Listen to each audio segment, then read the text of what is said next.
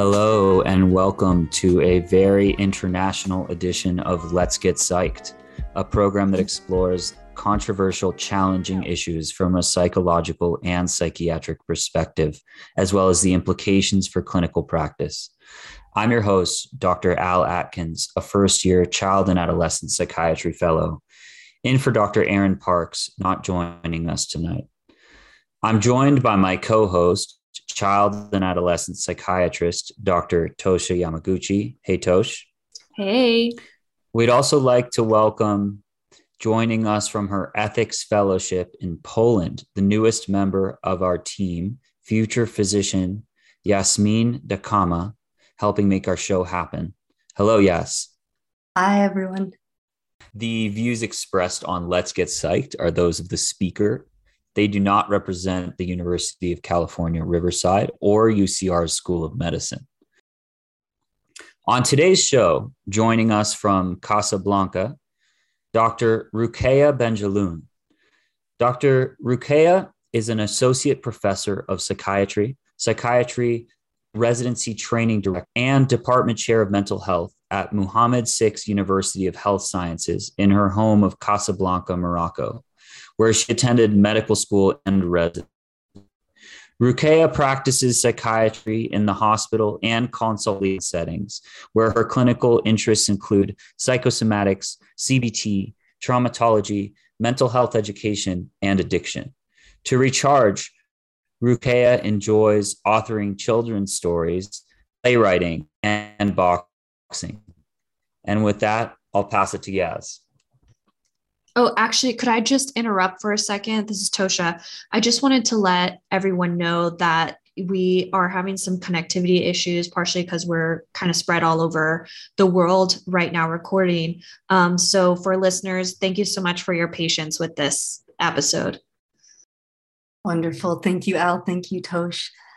It is so wonderful having you join us today, Ruqayyah. And starting off, looking at the interplay between culture and psychiatry in Morocco, wanted to ask you how you feel cultural elements specific to Morocco impact the practice of psychiatry.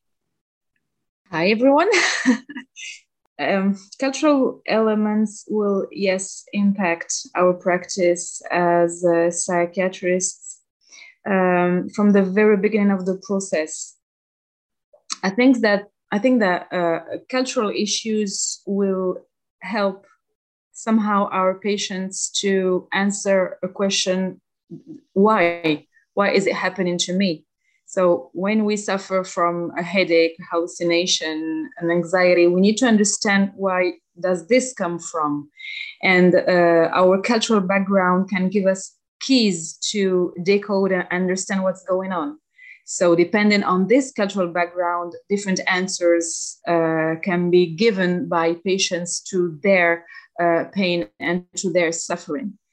And this is the reason why when patients come to see us as physicians or as psychiatrists, they already have a kind of answer. I am not feeling okay because my neighbor is jealous of me, or because of a bad eye, or because of a kind of magic, etc. So this way of giving sense, giving signification, giving logic to what is not logical is one of the sides of how cultural backgrounds can impact the whole process in mental health.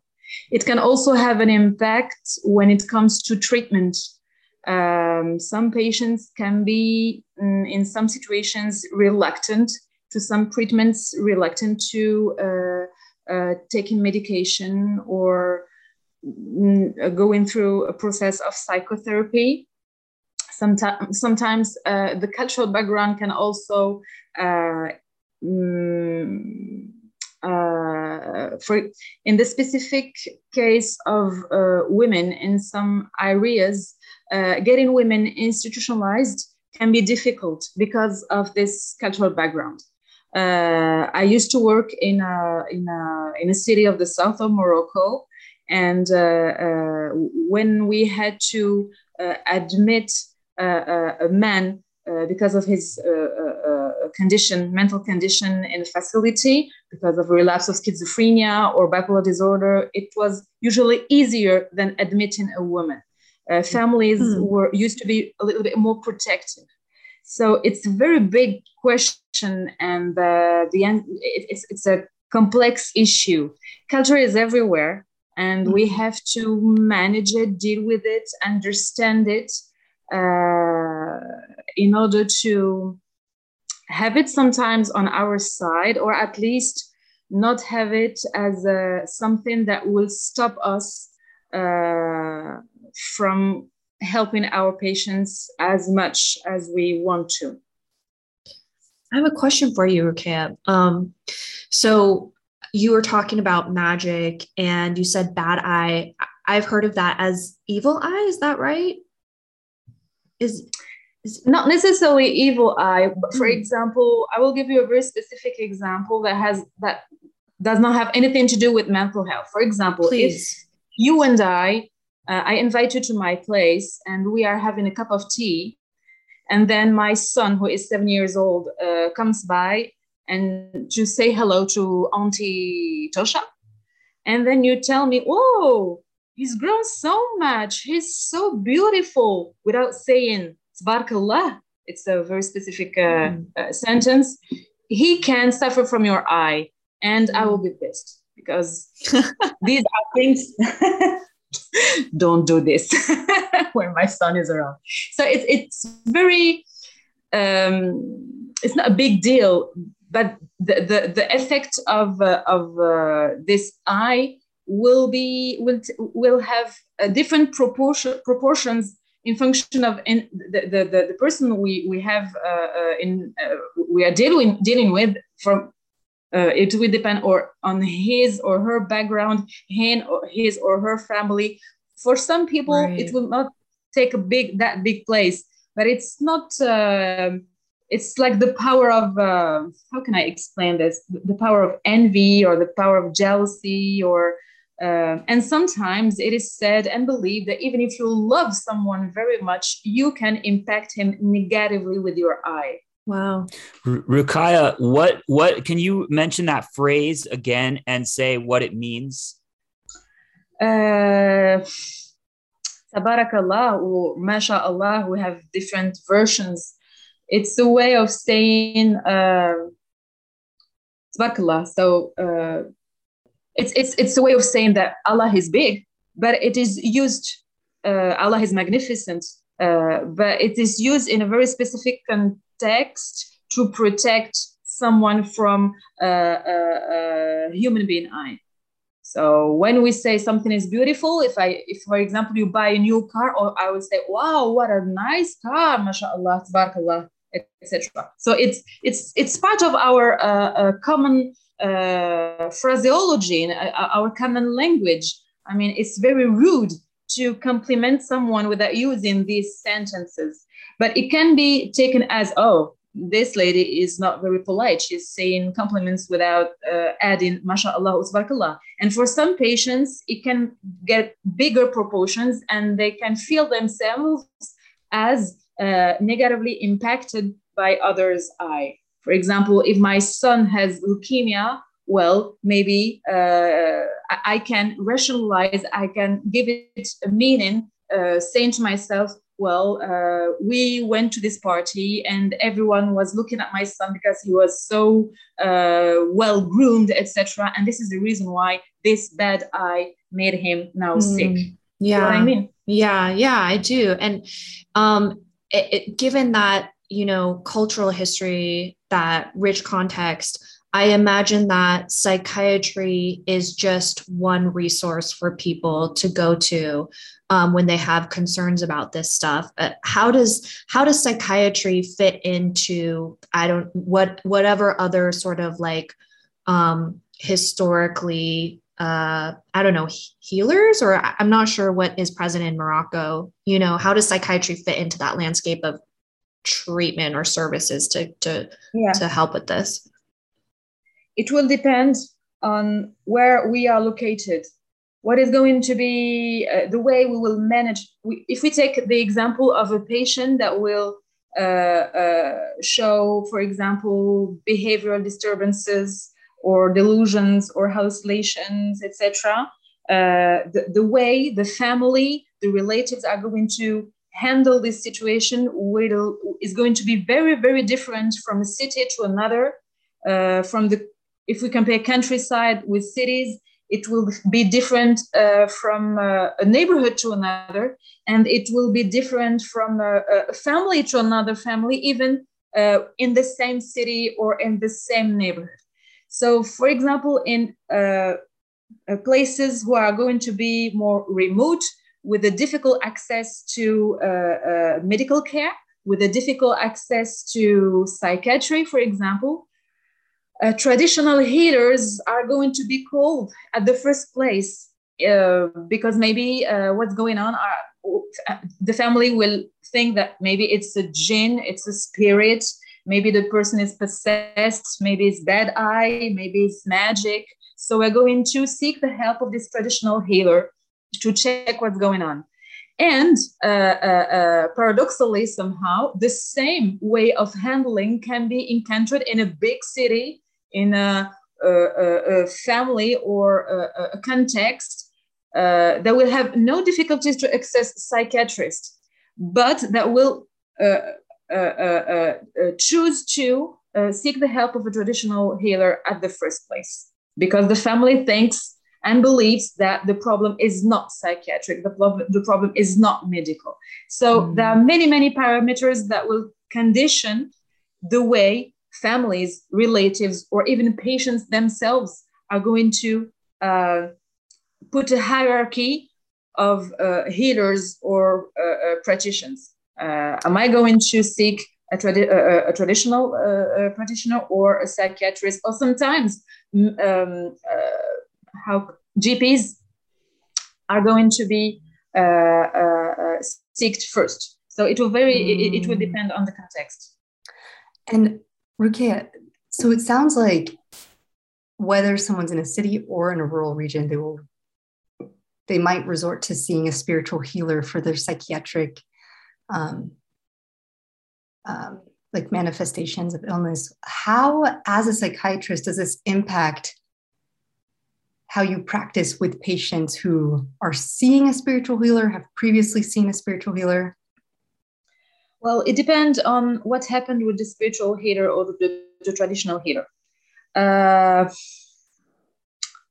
Sometimes there are like horror movie scenario that happen with violence, with trauma, and we have the double pain for the patient. He seeks the healer for example, anxiety, or I don't know why, or I don't know what. And the healer traumatizes the person, and then the person comes to us with two problems rather than one. And what happens most of the time is the healer try his best and then ends up saying, well, it's out of my, what I can resolve. It's out of my hands. So sometimes healers will ask families to take the patient to a doctor. They say, well, this is not magic. This is not about spirits or jinn or whatever. This looks like a psychiatric issue. So the best things to do is to take this person to a doctor or to a psychiatrist. So there are many scenarios that can happen. When the patient meets a traditional healer in the first place, I try personally as a psychiatrist to check out what happened exactly with this healer, and what does this family think about the whole stuff, to what extent they trust me, to what extent this trust relationship has to be built, or if it's already, if we start already from a good starting, I would say. But sometimes effectively healers can transmit some wrong ideas about us as psychiatrists, about the medication we are to give, about psychotherapy, about all that, the whole package. So we need to struggle in a diplomatic way because most of the time traditional healers have the family's trust, especially in some, once again, remote areas. So we have to play it, how can I say this, with intelligence and tact and being understanding. Because I believe that taking a patient in charge is meeting him. And it's supposed that we are going to ask this patient to work, to walk a little bit toward us, and we need to walk toward him. I mean, we are going to meet him at a certain point, but we cannot ask him to just come to us and leave behind all this cultural background, all the beliefs, all the things that are a part of his way of thinking the word, just because he comes to us. I don't know if my point is clear, but what I try to say is these are, I stick to that point. My patient is struggling to understand what's going on. This is the reason why he's going to a healer. This is the reason why he maybe thinks it's the bad eye or the jinn or whatever.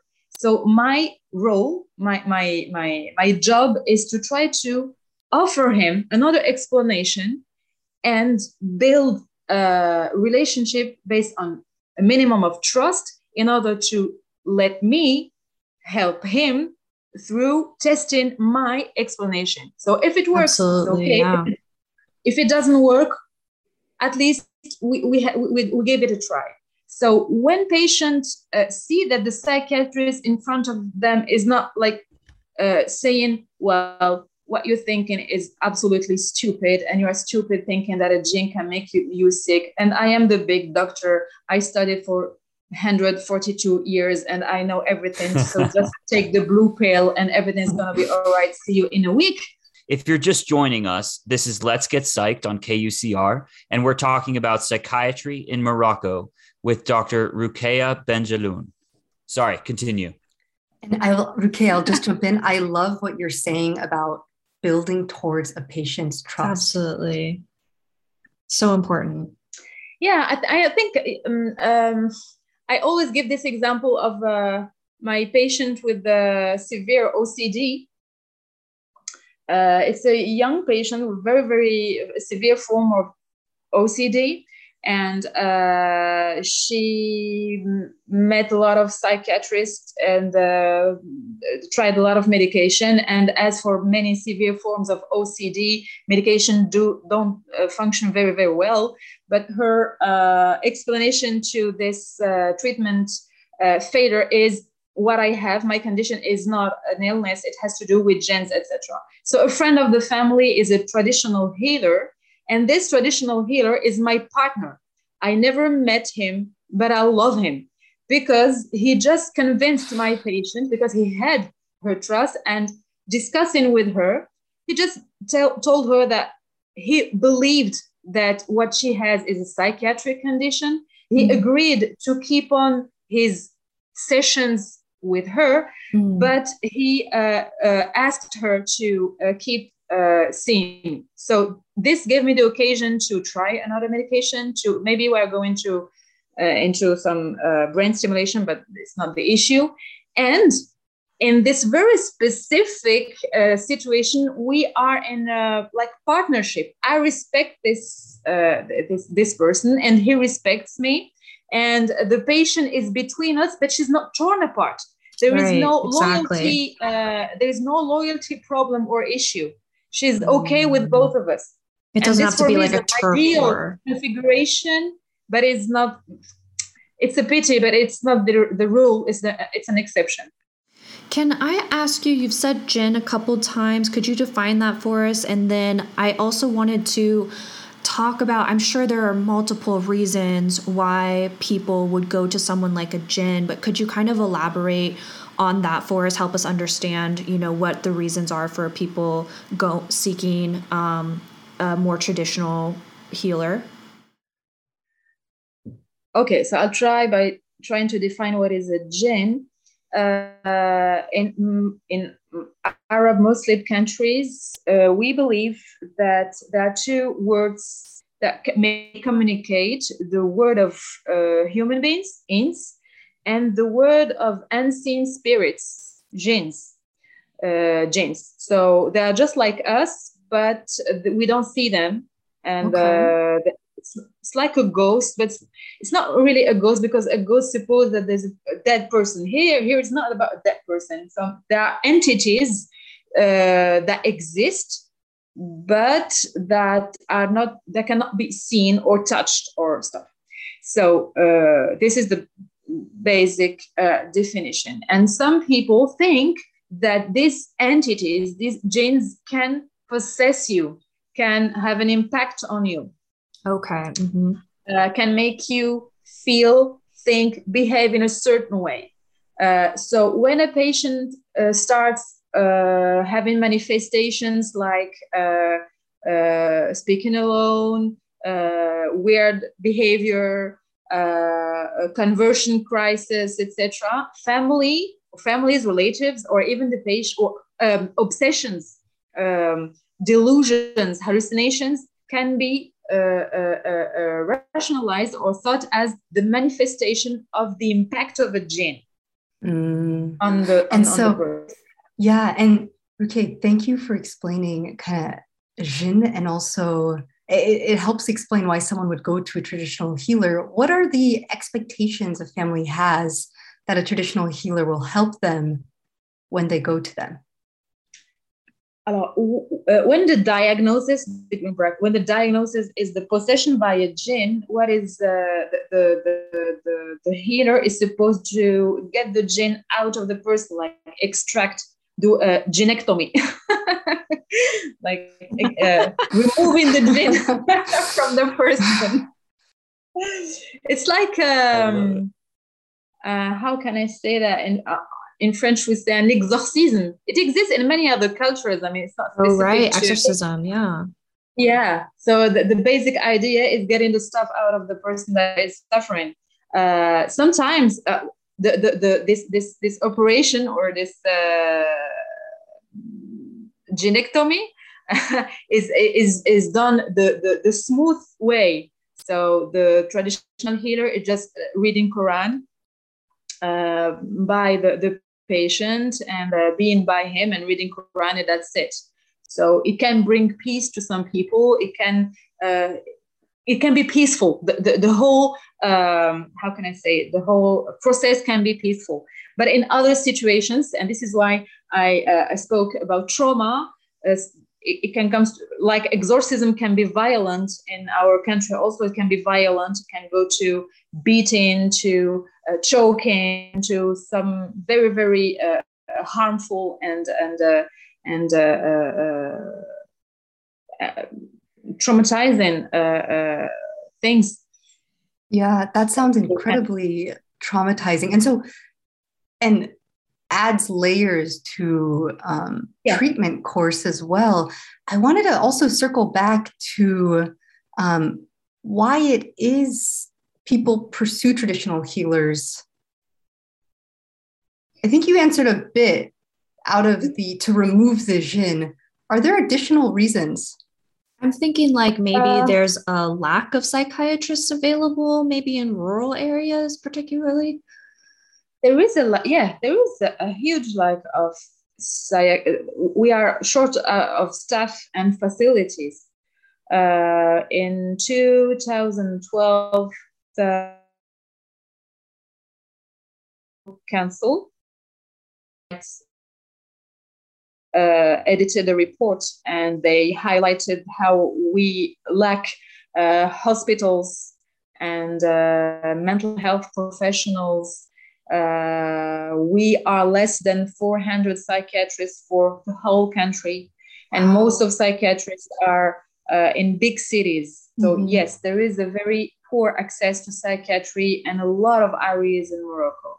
And I think that also there is a lack of when you have a bad cold, we don't Moroccan people, even if in remote in remote areas, don't think of a jinn. They think, okay, I have a bad cold, it's a virus, and that's it. Because they've heard of viruses, They have a minimum background about how some conditions, physical conditions, can be related to an organic problem. Whereas in psychiatry, I think that we need to do more effort in advocacy, in communication, and speaking about mental health, because there's a big misunderstanding, not only in Morocco, and in a lot of countries, about all that has to do with mental issues. We think that to like stigma. to stop being depressed, we just need to make more efforts, move ourselves. It's okay. If you willing enough to get better, you're gonna get better, etc., etc. So I think that it's also our responsibility as mental health professionals to be more present in the media, radios, TV shows, to explain what is it about, and to say that people need to reach out and seek help from doctors, specialists, if possible, but also general practitioners can be helpful too. Sorry, I think we only have a few minutes left, Ruqayyah, and I was hoping you could just talk a little bit. It sounds like we're going towards talking about stigma towards mental health in the population at large, but maybe also could you talk a little bit about if there's any stigma about practicing psychiatry as a doctor as well? Yeah, there is stigma. There is stigma for everybody in psychiatry. Stigma for patients, which is the most difficult and the most painful, and stigma also for psychiatrists. I mean, when I meet new medical friends, they ask me about, psychiatrists, how are they doing? I'm a psychiatrist. Oh, why that? I mean, couldn't you do like dermatology or something more glamour? I think that psychiatry is glamour too, but there is a stigma around this whole world of mental health and mental illness. We associate psychiatry to violence, to crimes, to dangerous people, to weird doctors, to big cold and facilities, etc. So I think that things has to change. And it has to change from the basis. We cannot expect anyone else but us professionals to make this stigma less powerful. I don't know. Yes, me. And that's all the time we have for this edition of Let's Get Psyched. Today, we discussed psychiatry and cultural psychiatry in Morocco. Thank you to co-host Dr. Tosha Yamaguchi and to our newest team member, Yaz. Thank you, Dr. Ruqayyah Benjelloun, for joining us. That was a beautiful episode. If you have comments, questions, or suggestions for the show, you can write to us at getpsyched on kucr@gmail.com.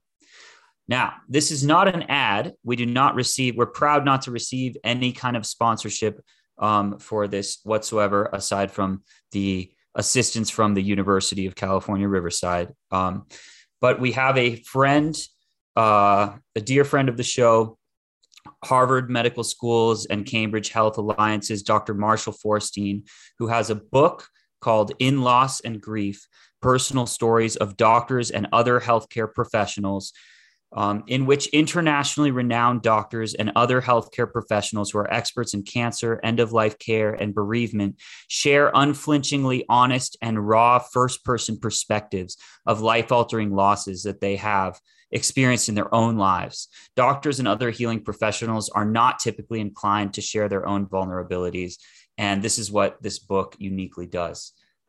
So check it out. If you like this episode, please subscribe and post a review. You can listen to extended versions of our show or past episodes wherever you listen to podcasts. Our producer is Elliot Fong. I've been your host, Dr. Al Atkins. Tune in next week for another edition of Let's Get Psyched.